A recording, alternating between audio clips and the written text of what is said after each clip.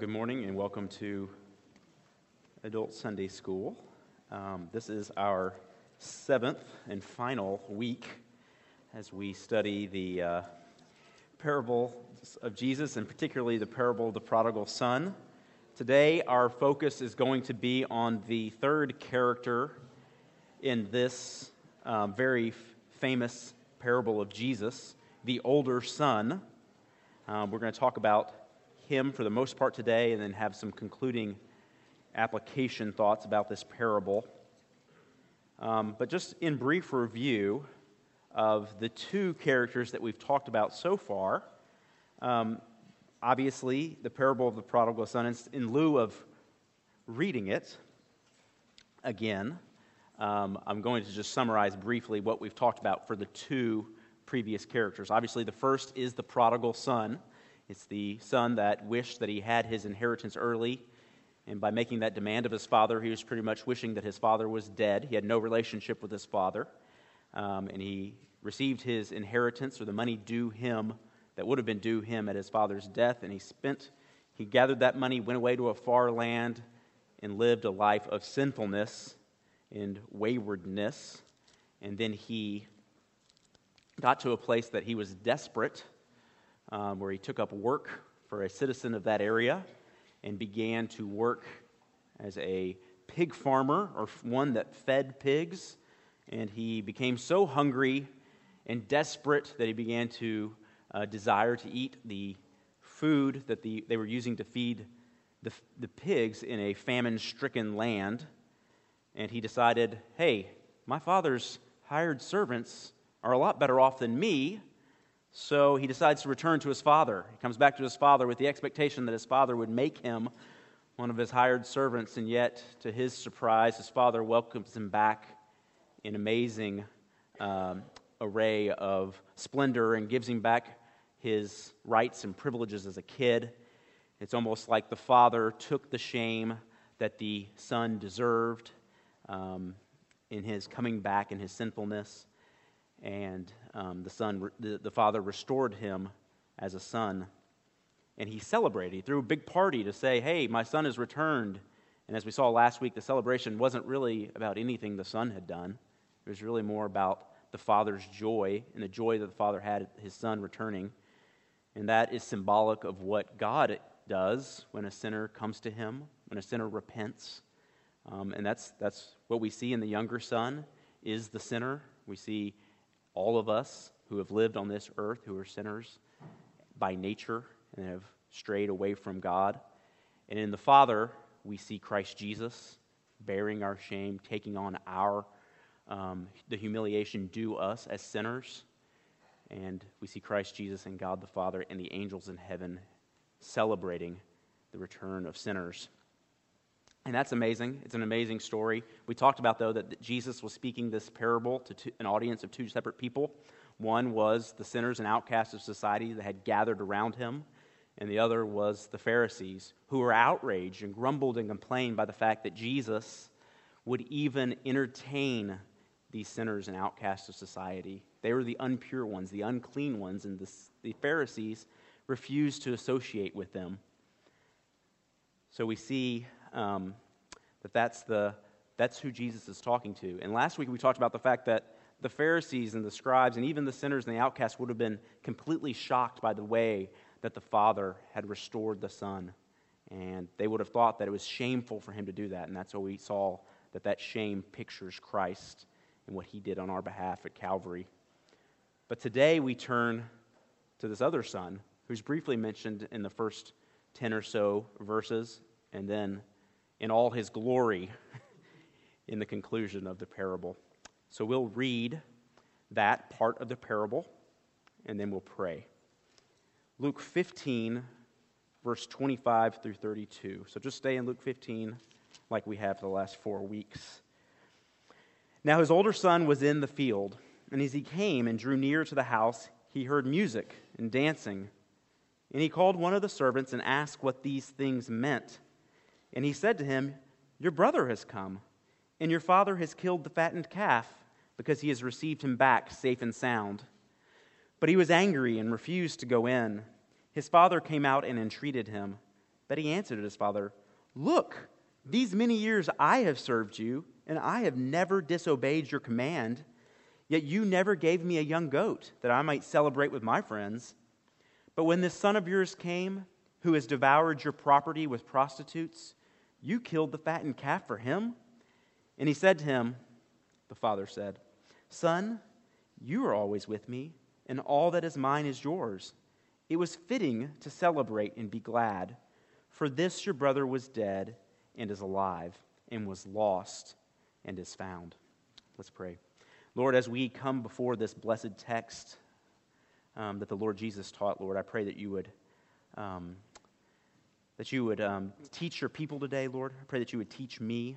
Lord, I pray that our minds and our hearts would be focused on what your word has to say, Lord. Lord, I pray that there would be encouragement, there would be conviction according to your Holy Spirit.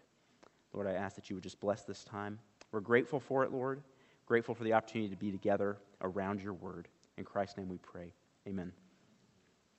Okay, so before we get into what we know about this older son in verse 25 through 32, because that's really the section that deals with him, let's consider the fact that we don't have a whole lot of mention of the older son in the previous part of the parable. So let's look back and see where he is mentioned. The first thing that we're told in this parable is that this man, the father in this story, had two sons. And then we go on to talk about what the younger son wanted, what he desired, what he did. I think we need to ask ourselves, though, where was the older son? What's he doing? The older son is a person of prestige in this village life community in ancient Israel. It's important. The older son has a place of high esteem. Where is he? Is he, telling his little brother, "Hey, why don't you, shape up? You don't talk to your father this way." How come he's not in there saying, "Hey, you need to be honoring your father more. This is where you've sinned. This is where you've done things incorrectly"? Why wasn't he wanting to defend the honor of the father? Where was he? There's no mention of it. Jesus doesn't feel like there's anything there, and we can take some notes from that. Is that because he didn't really have a relationship with the father or his younger brother? Potentially. You'll also note that the inheritance wasn't just given to the younger son, but that the inheritance in verse 12 was divided between both of them. So the younger son got his 1/3 of the property, and he decided to cash it all in and run away and spend it all on sinful living, while the older son got his property. It is his now. He didn't have to wait for the father to die. It was his. Yet while the father was living, the father still had some control along with the son. But he got, just like the younger son, got most likely what he really wanted. However, he didn't leave. He didn't flee to another land. He stayed with his father. But also think about the fact in verses 17 through 24 that all talk about the return of the prodigal son. That great moment that we love so much where the father comes and embraces and kisses the son that's returned. Where's the older son then? How come he's not there? What's his relationship with the father and with the younger son? I mean, you just would think from a human element, if somebody's brother who's been long lost and went astray like that, why isn't he just as excited and jubilant as the father? He wasn't there, though. He was not with his father rejoicing. If he cared for his father, he would have shared in this joy, right? We see in this story that the older son really, by his actions or his lack of action, despised the father as much as the younger son did. I mean, just consider the fact that no one went and got the older son out of the field and said, "Your younger brother has come home." You'd think that would have been a priority, right? Your younger brother has returned. Your dad wants to celebrate. Let's get to planning the party. Nobody did that. There's no mention of that. Instead, he was out in the field and had no clue what was going on, which only points even further to the fact that there was no real relationship between the father and the son, at least on the son's behalf. From the outside looking in, everybody probably liked this guy. He's the one that didn't flee. So if we compare him, he's at least the one that stayed here with the father, right? He's the responsible one, potentially. He's the one that did his duty by staying with the father. But in reality, what we're going to find out, that was just a sham, as the chapter concludes. It was just a sham as he did the things that were right, motivated for his own glory, the things that he wanted in life. So I think it's important that we realize this story is about two sons, and yet the one son is strangely absent through most of the parable. So let's look at verses 25 through 27 first of all. I've entitled this on the section of your notes, He Receives the News. So let's read those verses. Let's start with verse 25. Now his older son was in the field as he came, and he drew near to the house. He heard music and dancing. So he's out in the field, and he returns home, and he hears the celebration. What was he doing out in the field? He was probably out there overseeing the work that the hired servants were doing, the actual servants that worked for the family, that worked the land. He probably wasn't doing a whole lot of work on his own. As noblemen at that time, especially a nobleman that's the son of a man of great wealth, like we've talked about this man being, didn't really work. They just oversaw the people to make sure the work got done. But there's something interesting about this, though, that shows the wealth of this family and the fact that he didn't know when he was out in the field that there was a huge celebration going on. That speaks of some sort of distance, I think, because they couldn't hear the celebration. It's not even that people from the village were passing through the fields on their way to the celebration. It's almost like this is a far-off area that's around that the family has. They must have a large plantation, large field of land where they're working stuff. So it wasn't until he got closer that he heard the commotion that was coming from the party. Again, it's important to note that no one went out to the field to tell him. He knew nothing of this party until he starts walking towards the home and hears what's going on. So it could have been that, there must not have been a relationship between the father and the son or anybody in this older son, or it could have been everybody was just so excited to get this party started, because it seems like the father kind of rushes to get this party started. He just kind of forgot about it. I think that's doubtful, because it would be important for the older son to be involved. And usually these great celebrations would involve the oldest son as the chief planner. That was kind of what he did. It was his role in helping to honor the father, and his role was to do things that the father would do. And he should be involved in these kind of things. And also, think about the fact that where is the money coming from to pay for this party?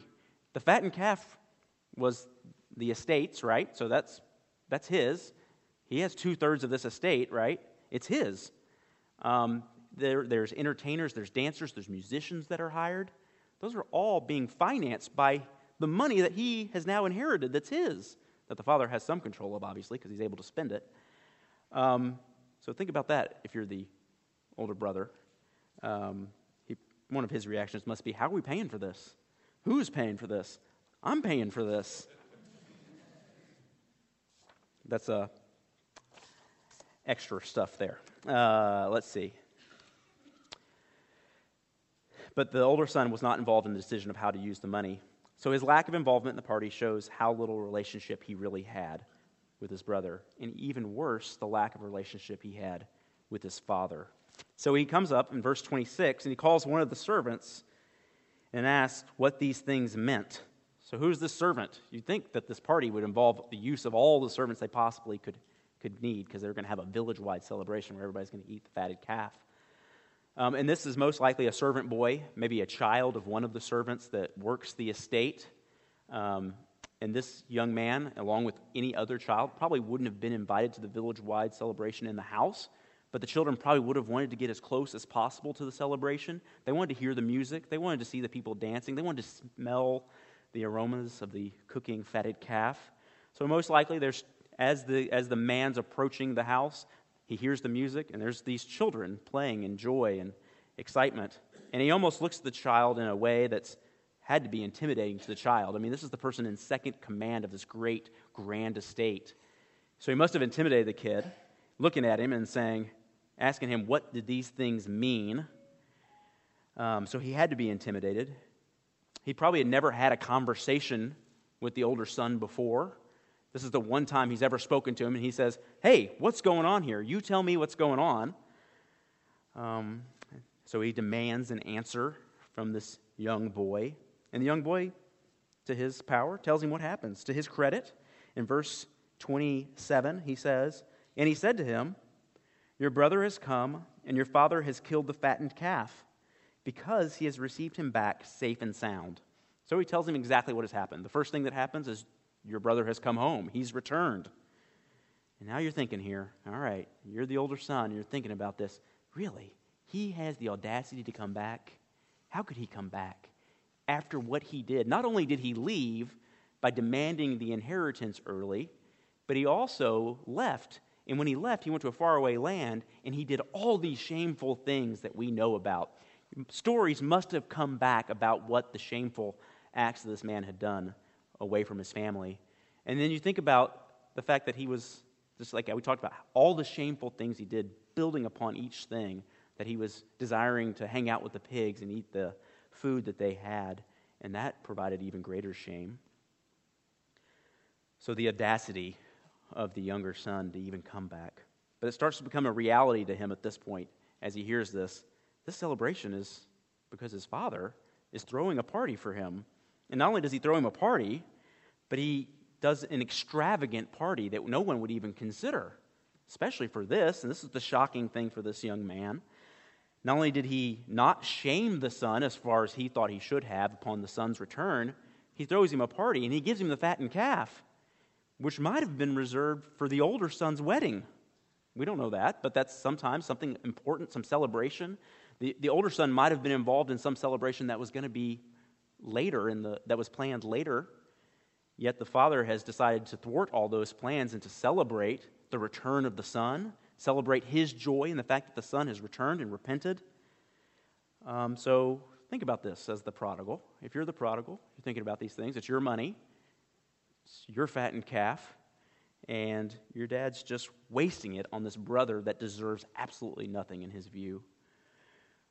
And not only did he return and the father killed the fattened calf, but the father, it says, received him back safe and sound. So this implies a sort of reconciliation. There's no, you come back, you do these things, and you'll be back in my good graces. You're immediately back in my good graces. Safe and sound is where we get the English word hygiene, which is interesting to think about. So he's now clean. He doesn't have anything there. But also in the Hebrew, it's similar to the word shalom, which we know means peace. So he's restored completely with peace, the younger son is. And so those words mean a lot as the older son is processing these things. There was complete peace between the father and the prodigal son. He was not even going to have to work to gain his father's approval. Oh, imagine the shame of that. And the older son must have been furious at this point. And now let's consider the fact that I'm going to steal a little bit of my thunder, but that's okay, that I have later in my notes. We know who this person is, right? We know that the sinners and the prodigal represents the sinners that Jesus is welcoming into his home, into his family, that angers the Pharisees. But this boy resembles the Pharisees, and really, the Pharisees have got to be listening to the story thinking, at some point, we've talked about two characters so far. We've talked about this son that rebels and sins and is unclean and shameful. We've talked about him. We know we don't side with him. We're not good with that. We've talked about the father who is almost humiliating himself and bringing shame upon himself and reconciling with this sinful boy. We don't like him. We don't like him at all. So here's the older son. This is the guy that's going to make the story right. He's going to make it right. He's the one that is going to respond the way a Pharisee, a true Pharisee who's committed to the law of God and the self-righteousness and what we'll call the hypocrisy, but the self-righteousness that they desire and the works-based righteousness that they pursue. He's the one that's going to make things right. Okay? So as we think about verses 28 through 30, think about this. The Pharisees would have been found this response by the older son as perfectly acceptable. This is what they would have responded if they were placed in this story. So all the things that we hold to, the emotions that we love in the previous part with the Father, embracing the Son and holding him and kissing him and receiving him back, the Pharisees are ashamed of that. And the Pharisees would have responded exactly like the older son did in verses 28 through 30. So let's look at verse 28. But he was angry and refused to go in. His father came out and entreated him. He was so angry with what would happen. He did not want to participate at all in this celebration. He refused to go in. So it's almost like he folds his arms and stamps his feet and stands on the outside of the house. He won't go in. This is really his heart attitude right here. For years, he's cloaked his attitude and his disdain, most likely, for the Father. And now it's evident that he disdains the Father, especially now for what he's done with the Son. And this was his public display of what was in his heart. He's not going to go join the celebration. But the Father, so if we've talked about there doesn't appear to be this great relationship between the older son and the Father, yet the Father goes out of the house, leaves the celebration, the joy that he's experiencing there about his son returning, and he goes out and pleads with him. He goes and pleads with him in verse 28. His father came out and entreated him. So that shows something about the Father. Again, we've seen some many great things about the nature of this man. We saw that he treated his hired servants better than he was required to by the law because he gave them more than they could eat. We saw the fact that he received his son back. He almost bore the shame that the son deserved. We saw that. But we also see that he loved this older son as well because he went out and entreated with him and said, hey, we need you to come in. Come join in this joy that our family has now that your brother has returned. So he has the same compassion that he had for his younger son. He wanted him to participate in his joy. He wanted him to celebrate. This is God in Christ. That's who the Father is. It's God in Christ entreating people to join the celebration, entreating the Pharisees. Join the celebration that I have in bringing more people to the kingdom. Yet, that didn't appeal to this older brother. He didn't say, oh, great, Dad, you've convinced me. Now it's time for me to ask your forgiveness for the attitude I've had. But instead, he spews forth venom in response to the father, starting in verse 29. He says, but he answered his father, look, these many years I have served you, and I've never disobeyed you. Okay, a couple things here. He doesn't call him father. He doesn't say, Father, man that I respect, the authority in my life, Father. No, he says, look here. Let me tell you where you've messed up. Okay, so obviously there's a lack of respect here. That's the first thing he did. He didn't even take the time to properly address his father. He just jumps into his tirade against him. And look at how he believes that he's been relating to his father all these years. It doesn't say, I've loved you, and that way, and I've been dedicating myself to the work of our family and our family's legacy. It doesn't say that. It doesn't say because I'm submitting to authority. It says, I have served you all these years. These many years I have served you. So what does that tell you? The older son related to his father as if he were a slave. He felt like all he was required to do and supposed to do was to work like a slave for his father. So he saw his father merely as a master and he as the slave. He didn't see himself as a son, and in his service, pretty much what he's saying is, I am working for something. What am I working for? He saw there was no love here, just his dutiful obedience. Served here is really the term that we get for doulos, meaning slave.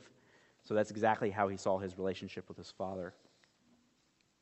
So his motivation, as we can see, as he got his inheritance and didn't have any qualms about taking the 2/3 of the inheritance early, was motivated. His motivation was to have his inheritance. And think about how he overreacts. usually when we respond emotionally and are upset about something, we don't respond rationally. He doesn't respond rationally at all. The first claim he makes about him serving you is that he's never disobeyed his father's command. Really? Never? Are you kidding me? Hey, every son has disobeyed his father's command. It's a daily occurrence in my household. But he claimed that he really had never disobeyed one of his father's commands. Okay, he's acting irrationally here. But he really believed in his own self-righteousness for doing good. But in reality, he was just a hypocrite. He truly believed he had never done anything wrong.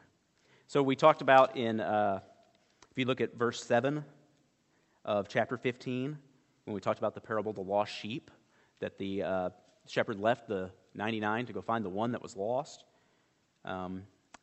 Verse 7 says, and when Jesus is concluding it says, "Just so I tell you, there will be more joy in heaven over one sinner who repents than over 99 righteous persons who need no repentance." This young man is one of the 99, doesn't feel like he needs to repent. He doesn't need to do that. So he really thinks he elevates his view of his righteousness to the sinfulness of his brother. That's what's going on later as he continues to discuss that. And then not only does he say he never disobeyed a command of his father, he accuses the father of never giving him anything. Okay, remember we talked about both of these boys never did without anything. This is a wealthy estate. They always had what they needed, more than they needed. So much so that even the hired servants got more than they needed. That's how gracious the father was. But he says, "Yet you never gave me a young goat that I might celebrate with my friends." So you see the comparison there. This son that's returned gets the fattened calf, and you wouldn't even give me a young goat. Yet the young goat, what do you want the young goat for? Did he want it to hang out with the family and to promote the joy that exists in his family? No, he wanted the young goat so he could celebrate with his friends. He didn't desire to be with his family. He wanted his father to honor him in a way just for his legalistic obedience. And he felt like the father had never given him anything, which, really, again, are you kidding me? Never disobeyed him, and his father never gave him anything. Come on, that's not true.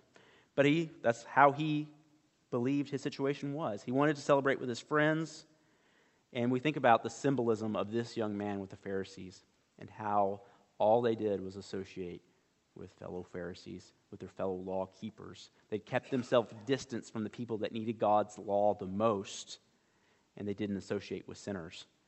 And that's what this young man desired to do. He wanted a young goat to hang out with his friends. He felt that his younger brother had been the beneficiary of the father's favoritism, and that's what he spewed forth in his anger towards him. He even in verse 30 talks about how rebellious the son was. He says, "But when this son of yours came, who has devoured your property with prostitutes, you killed the fattened calf for him."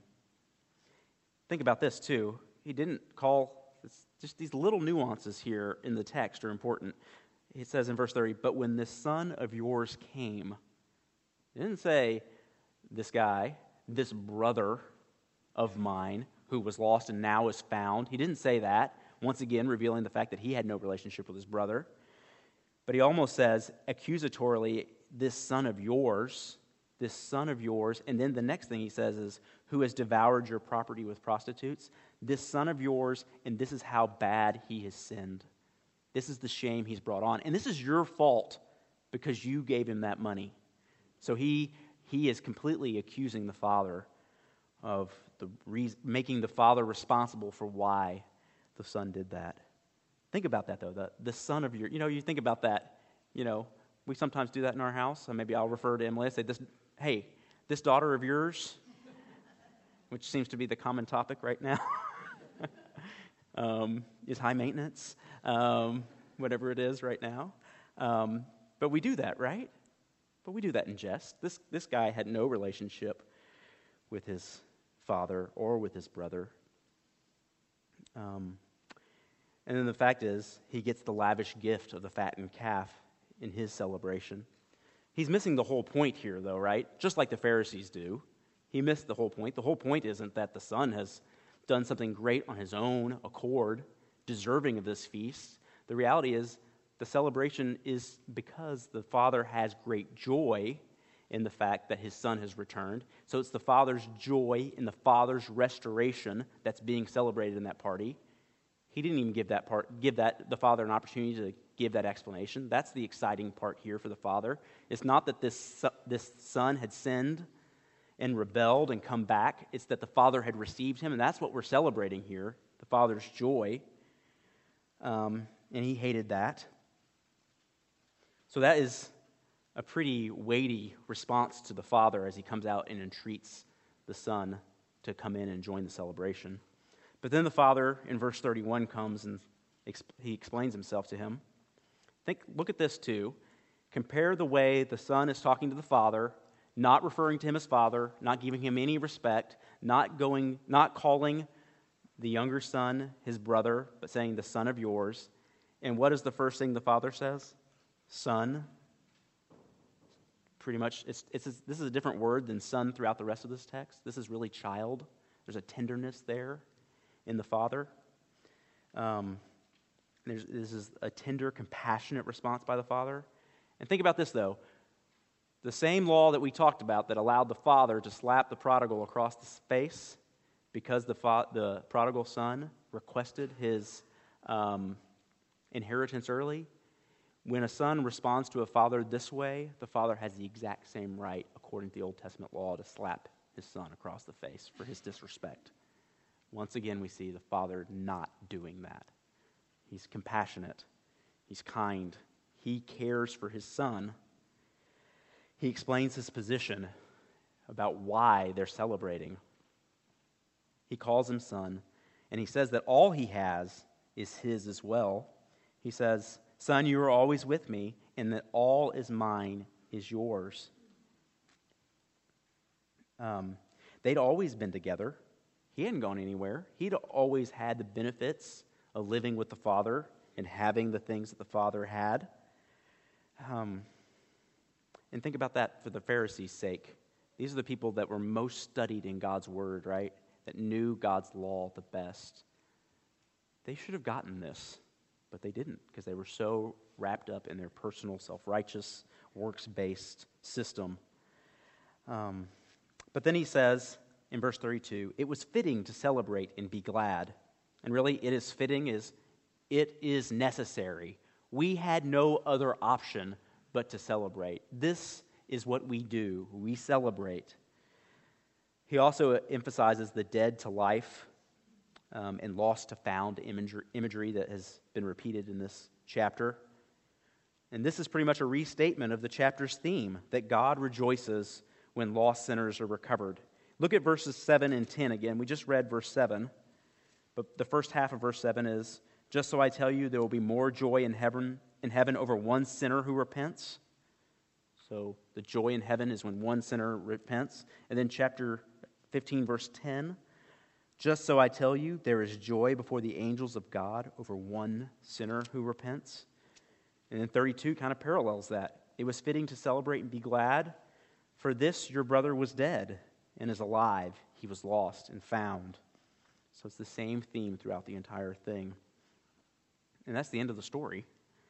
So a couple words about the symbolism of the older son. Now, we've touched on this a little bit. We know that this is the Pharisee, but there are some views out there that think that this person is merely a wayward believer that needs to get an attitude adjustment. That is not the case. There's nothing in this text that describes any remote love for the Father. So I think that's a bad translation or interpretation. This is the Pharisee. That's Jesus' audience is the Pharisees and the sinners, and he's already described the sinner. This is the Pharisee. And the Pharisees really like this guy. This is their guy. This is who they pinned their hopes on to respond correctly in this story. He was the one that was going to set the record straight because the first few characters had refused to do that. And pretty much what they symbolize is not just the Pharisees, but it's anyone who clings to their own works to make themselves acceptable to God. The younger one is the one who seeks salvation by grace. The older one is the one who seeks it by works. The Pharisees are described in Matthew 23:28, if you want to turn there. Matthew 23, verse 28.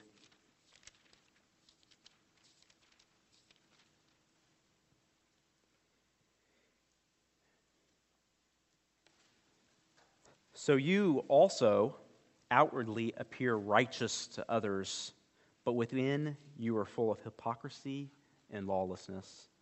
And that's what this older son was. He stayed with the father. He was the one that everybody thought was right on track. He was the one that was separate from that younger brother, was nothing like him. And he shows that he was nothing like wanting to be with him at all, in the fact that he didn't want to meet him at all when he came back. And really, the fact is they are the people that felt that they were righteous on their own. The Pharisees were, and this older brother symbolizes that. The people that felt like they did not need a Savior. And the Pharisees believed that the older son probably should have been honored for not celebrating the shame of the prodigal and the shame of the father that they perceived. In contrast to what the Pharisees believed, God never rejoices in the self-righteous man. They believed it, though. They believed that if I just kept doing these things, keeping the law that we added to the law, keeping the minute details of the law, we'd be building up righteousness for ourselves, and that would be okay. But that's not the case, and that's what this older brother was doing. That's who he is in this story. Yet, don't you find it odd that this story just ends at verse 32 with the dad telling him, we had to celebrate. Your son was lost, now he's found. He was dead to us, now he's alive. It just ends. And if you look at chapter 16, it says, he also said to his disciples, there was a rich man who had a manager. He goes into another parable, talking to his disciples. So it's almost like the crowd, maybe it's still around him. We don't know the details specifically, but later on there's some talk about some people still being around. But you would think that at this point, Jesus would tell us, give us some more information. What does this parable mean? And maybe it's because the parable is pretty evident. People knew what it meant. Or he wants you to figure it out for yourself. Maybe that's part of it. But he goes to chapter 16, if this narrative is in chronological form, and starts talking only to his disciples about the next parable. So he doesn't explicitly tell us what happened. Some textual critics will argue that the abrupt ending reveals that we're missing part of the original text. We don't believe that here, of course. So why did Jesus end the story this way? Has he dealt with the ethical dilemma completely? Have we seen that? I mean, that's what it's all about, right? There's a story, there's ethics, we've seen the theological elements here. We've seen the Christological elements here to some degree. But he never really wrapped up this ethical dilemma about what to do about this father-son and other father and son relationship. Has he dealt with it? It's the ethics in the story that Jesus used to draw people in. And maybe by leaving it open, he drew them in even further to consider it in another way. But maybe the fact is that Jesus didn't resolve the story is the point of the story for us to consider. Verse 32 again reveals God's joy when lost sinners repent. This is the emphasis of the story, that God rejoices when sinners repent. The emphasis is not on these characters that Jesus used in the parable to talk about relationships, but the story is about God's joy for sinners. This is what all of Jesus' hearers at the time needed to hear, especially the Pharisees who sat back in their smugness and judged each of the characters as Jesus told the story. It's an appeal to them to forsake their pride and self-righteousness and to repent. And it's not just for them. All should come away from the story and look at themselves when considering how kind God is towards sinners. It's like Jesus left out the application for each of us on our own to personalize it. For them, as his original hearers, for us as well to consider this story. Where do we fit into the story of God's kindness? Are we like the prodigal? Are we on the sinful way like this where everybody can see our outward sinfulness? Are we over here and wrapped up in our self-righteousness, thinking our works are going to be sufficient to save us. Where are we in this pendulum? That's the question that Jesus is leaving us with when he just abruptly ends the story. I think that's important for us to consider. Not to say that I'm not trying to say there's not just one truth. That's not what I'm saying at all. But there is an application there that we can make to consider for ourselves. So that's what we should consider. We should consider the fact that Jesus' main goal in each of these three parables was to reveal what gives God joy. What gives God joy? It's sinners repenting. And then also how far the Pharisees were from God's heart. The story was really, besides about being about God, was more about them than the prodigal. I've changed my notes here, so let me see here. The Pharisees probably had their idea about how the story should have ended. The father probably is the one that needed to have repented because he acted so shamefully in his acts towards the younger son. But they weren't ignorant. They saw Jesus' point, which might be the reason why there's no record of them asking him any questions or why Jesus just left off. They got it. They weren't happy about it. They know what he was saying to them. How did they respond? Did they see the folly of their self-righteous pursuits and repent? Whereas we rejoice and see God's grace towards sinners in this parable, we cling to this parable, and we should. It's great. We worship God because of it. We see ourselves as unworthy sinners of his unmerited favor.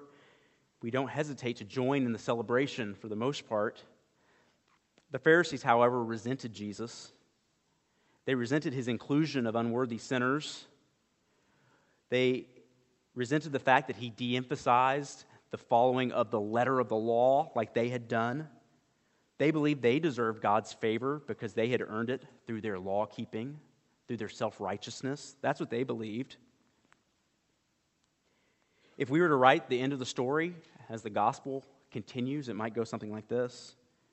The older son heard the father's appeal to come in. He responded to the father. The father, in verse 32, says, yes, we had to do this. We had to celebrate. Your son has come back. And right in front of everybody, the Pharisee, as represented by the older son, would have killed the father. Because that's what they did. That's exactly what happened. Luke 16:14, if you turn there. So the Pharisees haven't left completely this context. Jesus, in verse 1 of 16, says he also said to his disciples, goes into another parable. In Luke 16:14, it says, the Pharisees, who were lovers of money, heard these things, and they ridiculed him. The Pharisees were right there. They overheard the parable Jesus was telling his disciples, and they ridiculed him. They were still near enough to hear his teaching. They were ashamed by the fact that Jesus was saying that they were lovers of money, but it was obvious in their lives. They were determined to silence Jesus. Mark 14:1 says, they devised a plan by stealth to kill him. They were ready to kill Jesus in secret. They planned it, and they're ready to do that. As Jesus continued to teach in his ministry, they opposed him more and more and more to the point that they wanted him dead. We saw that even today's text that Dan was preaching on. They picked up the stones, ready to kill him. Christ got in the way of their man-centered, works-based righteousness by including sinners and tax collectors in the kingdom of God, and they were far from God's heart. For the Pharisees, this is the tragic ending. They were willing participants in the death of Christ because they did not heed Christ's commands. Yet the reality is that their tragic ending was not the end for Jesus. God in his sovereignty used their wicked plan to bring about man's redemption. Acts 2:22 through 24. If you go there, this is Peter's sermon at Pentecost.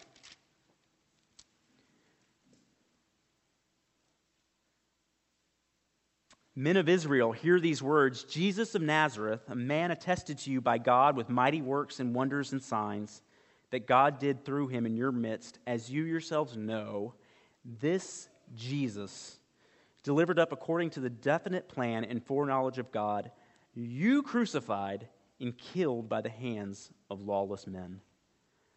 So it was in God's sovereignty that The Pharisees were involved in the plot to kill Jesus, overturned him to the Romans, and were complicit in his crucifixion and murder.